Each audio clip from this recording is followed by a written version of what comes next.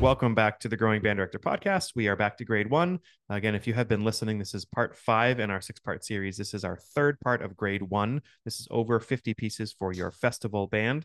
Again, we suggest you bring your kids to festival, just getting them out of the city or town that you live in, getting them in front of other people. It's so important. Even if you do other things for marching band or winter percussion or anything, you need to get your concert band out. One of the things that Larry Jackson did at Falmouth one time, I think he might have been ill the day his kids were supposed to go to the MBDA festival. So he had a couple of us come to his school and he invited the parents in we did the evaluation on the recordings, and then we worked with the group afterwards. And it was really important for the parents to see that clinic session, because that's, even though they're invited at MBDA to go to the clinic, not a lot of them do. And I think that's just as important for the parents' education to see what the kids are learning. So he fabricated, sometimes too, for me, if concerts work out weird, if I want my kids to get some comments before that too, I'll invite a friend. Hey, here's $100. Can you come sit in the audience with your phone and just make a recorded tape? And then you can use that a couple weeks before the festival too. And that's a good thing to do. But the biggest thing is your programming, right? So this is why this is over 50 pieces at grade 1 and 2, which again, yes, for you high school people, you can use the grade 2s as well. Have high standards for what pieces you let onto your kids' concert programs. Keep listening until you find what fits them the best. Customize each and every program you give them like it was prescribed, especially for them. If a piece is really cool but does not fit them now or for them to grow into shortly, then don't use it, no matter how much you like it. These segments can be broken up into 3 programs: a march, a ballad, and a finale piece. But you can mix and match any of these pieces that fit your band. Again, we've already done a bunch of episodes of this already, so go back and listen to anything between 136 and 139, and you'll hear some others as well. If you really like a piece, put it on a list with some notes so that when it fits your band or you want to use it on a program, you have it available. If you think a piece is good for your kids in the next year or so, then start a concert list for the next 12 months, and then you can have it ready. All of these pieces are super cool. In grade 1 and 1.5, there's highly doubled parts, no more than 4 parts at a time, sometimes 3. Cues are very common, but there is a wide range of difficulty between grade 1 and grade 1.5. So choose for your band, not just the number 1. These pieces are very short. Now, you solicited a lot of these tunes from followers of your podcast. And I know from my standpoint, I mean, it's overwhelming to go online and stop programming. All the publishers have so much music, and a lot of it's great. But I used to believe in more when someone would say, this piece worked really well for me, or this piece was, had issues that my kids didn't really buy into. So I think all of these coming from different directors really would cut your workload down a little bit. So this first piece is by Carol Britton Chambers. It's a march called All for One, One for All. And I love the beginning. So if it's in 2/4, B flat, and then E flat major. So the beginning goes 1 and 1, 1 and 1. And then the third time goes 1, 2 and 1, 2, 1. And you could just tell she's a teacher and she's writing it pedagogically. Right. Let's see. And there's 5 percussion parts. So here's All for One, One for All, Carol Britton Chambers.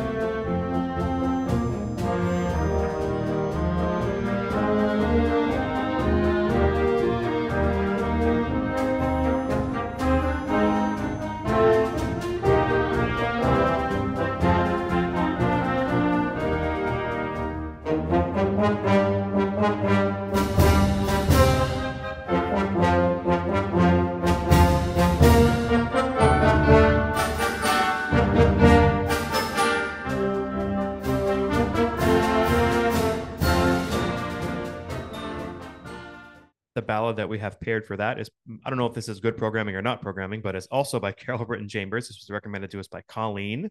This is a grade 1.5 called Softly Speaks the Night.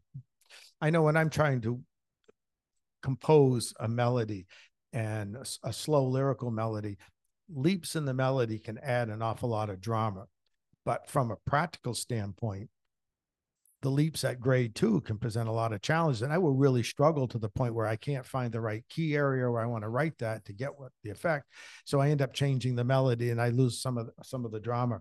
The clarinet leaps here, especially across the break, and leaps for the brass can result in hitting the wrong partial. But in this piece, she masterfully has done that. If a clarinet player is going to come in on a third space C, the player usually has a whole note before even a rest, but it's time to set up that fingering, where at this level, you wouldn't write A, B, C. You know, the kid's going to struggle going across the break, and brass players forever would hit the wrong partial. Yeah, the inner lines are great on this. When I did this with my piece, with this piece with my band, we really worked on fitting their sound into the people's sound around them, and balancing to the melody. And at one point, I had 3 kids on clarinet 1 and another 40 playing who had to fit underneath that clarinet 1 part. And so, you know, that's what I used. It has moments where the woodwinds are playing by themselves and then the brass. And I used to love with my middle school kids, especially 8th graders, because they were more mature. I would say, okay, I need to be impressed today. Woodwinds, let's play this section. You need to move me emotionally. Or brass, when you do it. Brass, you just, not today. It just wasn't happening. Maybe another day will work. They lived for those moments because they're competitive. Yeah. And it wasn't about right notes or wrong notes. Play the music that's there. Yeah, I think there's a 4 or 6 measure brass section in this, and it's very playable and great. So here's Softly Speaks the Night by Carol Britton Chambers.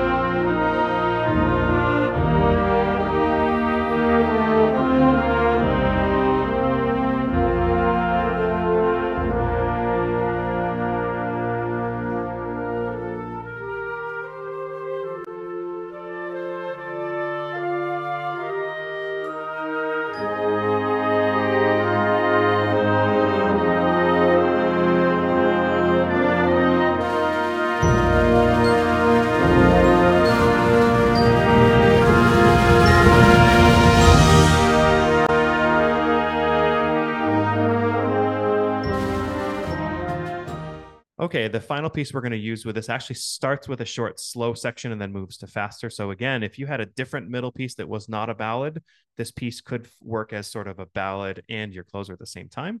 This is by Michael Sweeney. And again, coming up in February, March, there's going to be an episode that I get to meet with him. It's going to be awesome because you could do a career's worth of his music. This is called Celtic Air and Dance. It's slow and then fast, B flat major, E flat major, 4 percussion parts. I have a daughter who's in 7th grade who's playing it right now. It is her life. And so students would love it. There's a tempo bump at the end. And it's one of my personal favorite grade 1 pieces. Well, I went to a clinic one time at Midwest that talked about writing for young band. And they said, you want to write in the keys of B flat, E flat, and F. Well, harmonically, that can get pretty bland unless you're super creative. And I've said several times here, you can always introduce notes from outside those keys. And how long does it take you to teach the kid the note and the fingering? And here he uses the lowered seventh right off the bat, and it changed the whole feel. That's good creative writing, and it's not hard to do, as long as you can hear those harmonies. My kids made up a story to this piece too. So like it was about there was like the female theme, and then she met a guy in the next theme, and then they were getting married, and the dance at the end was like at their wedding, and the parents didn't agree. It was like this whole thing, but the kids loved it. Romeo and Juliet. Yeah, just like that. Yep. And I made a comment that the bell part, which is pretty important in this, could be played on a keyboard if you had a student that wasn't ready for that. Sure. Here's Celtic Air and Dance, Michael Sweeney.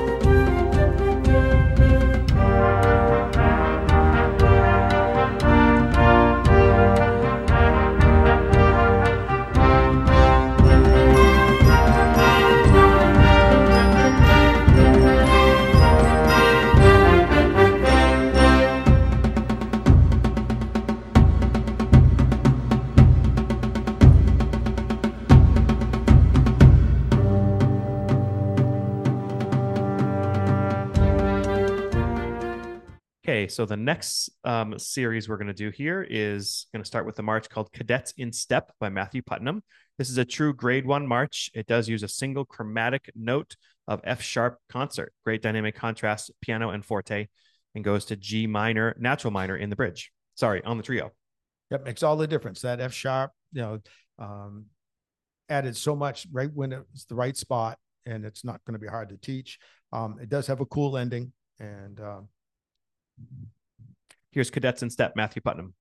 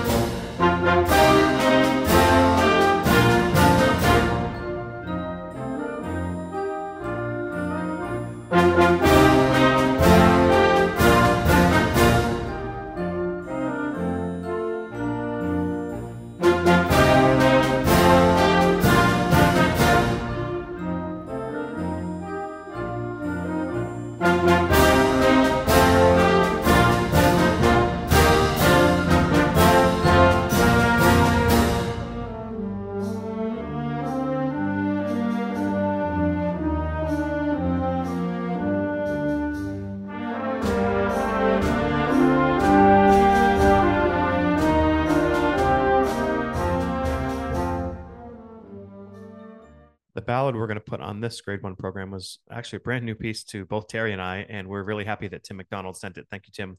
This is called The Tears of Arizona, Remembering Pearl Harbor by Brian Balmages. Great little piece of music, and it's a ballad that has even the faster section sounds like a ballad, and there's lots of percussion. There's actually 6 different parts, so if you have a stronger section, it's a good ballad to use. B flat major starts with a low flute opening down to low concert E flat.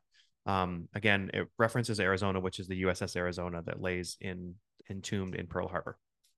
Yeah, I mean, what a great way to coordinate with the social studies teacher, on a unit about World War II, Pearl Harbor specifically.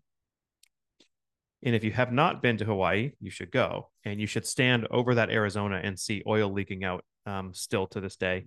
It's quite moving. So here's The Tears of Arizona by Brian Balmages.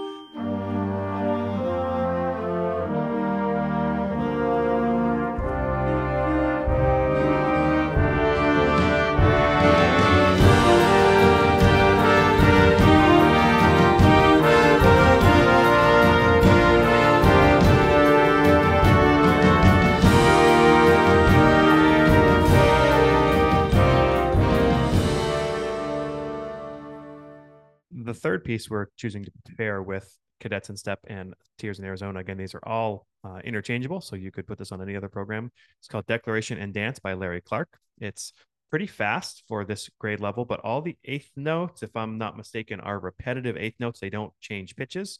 There are 7 percussion parts. It's a very happy piece. The snare drum part is definitely hard for the level of the piece. So you need that best player on that. And it starts with like an E flat major 7 sound. So it's a little more contemporary. And the dynamics are like forte, fortissimo, and a great way to teach students the concept of changing dynamics on a repeat. We see that often in a march. Yep. And I love it when they do forte piano. It's like, it's obvious, And yeah, the opening statement's great. I mean, I think the kids will like it so much that you'll probably have to give them the hand every once in a while to back it down. They'll dig in. So here's Declaration and Dance by Larry Clark.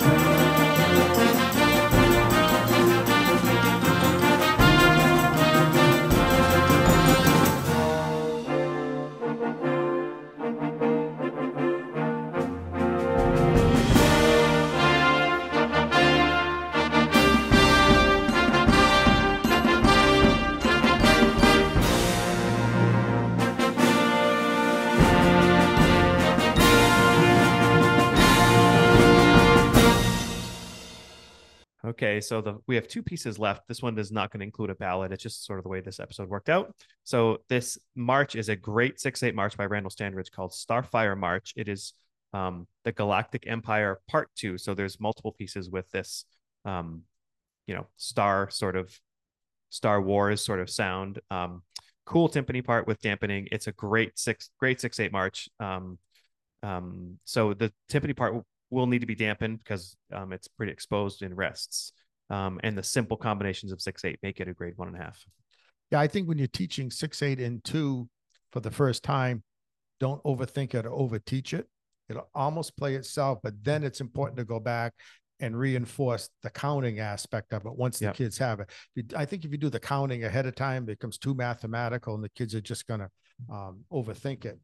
One thing I've learned over the years is I have a couple of sheets, and I can share with people if they want to send me a message of nursery rhymes that are in 6/8. So kids all play these unison band nursery rhymes because there's only how many rhythms in 6/8? Like not many. Right. So once they take what they know and they see it, then it helps with pieces like this. It has repeated sections with parts played on the second time. There are some out of key notes that you would expect in a minor key. It's easy to teach them, and a very Star Wars flavor that the students will love to play. Yep. So here is Starfire March, Randall Standridge.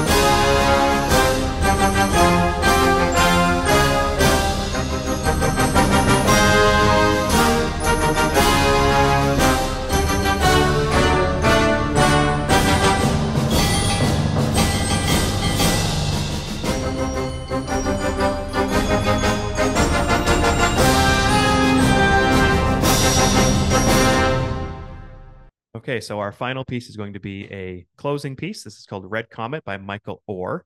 Again, if you have not listened to other episodes, this is the third part of our grade 1. So anything that is numbers 136 through 141, you'll have a chance to go back and listen to any of these and put them on lists and use them. Happy to have Terry here giving his insights on these pieces. Nice aggressive opening statement. Some alternating between 4/4 and 3/4 time signatures. Again, oftentimes just let the music play itself. Don't overthink it. I think the students will be engaged throughout. There's a couple of quick moments that remind me of James Bond. Mm-hmm. And I, of course, now I'm dating myself because kids won't really know who James Bond is anymore. I wrote there's 6 percussion parts. It's an E flat major, but it's really F Dorian minor. Starts with a hemiola sound. So there's a lot of this 1 and 2 and 4 and 1 and. So it kind of turns the time around a little bit if you're not paying attention. The 3/4 aggressive section in the middle is pretty cool. And there's a great timpani part to feature one of your players. Low brass are all in octaves the entire time. So that helps. So here is our final piece. Hope you've enjoyed this one. This is Red Comet, Michael Orr.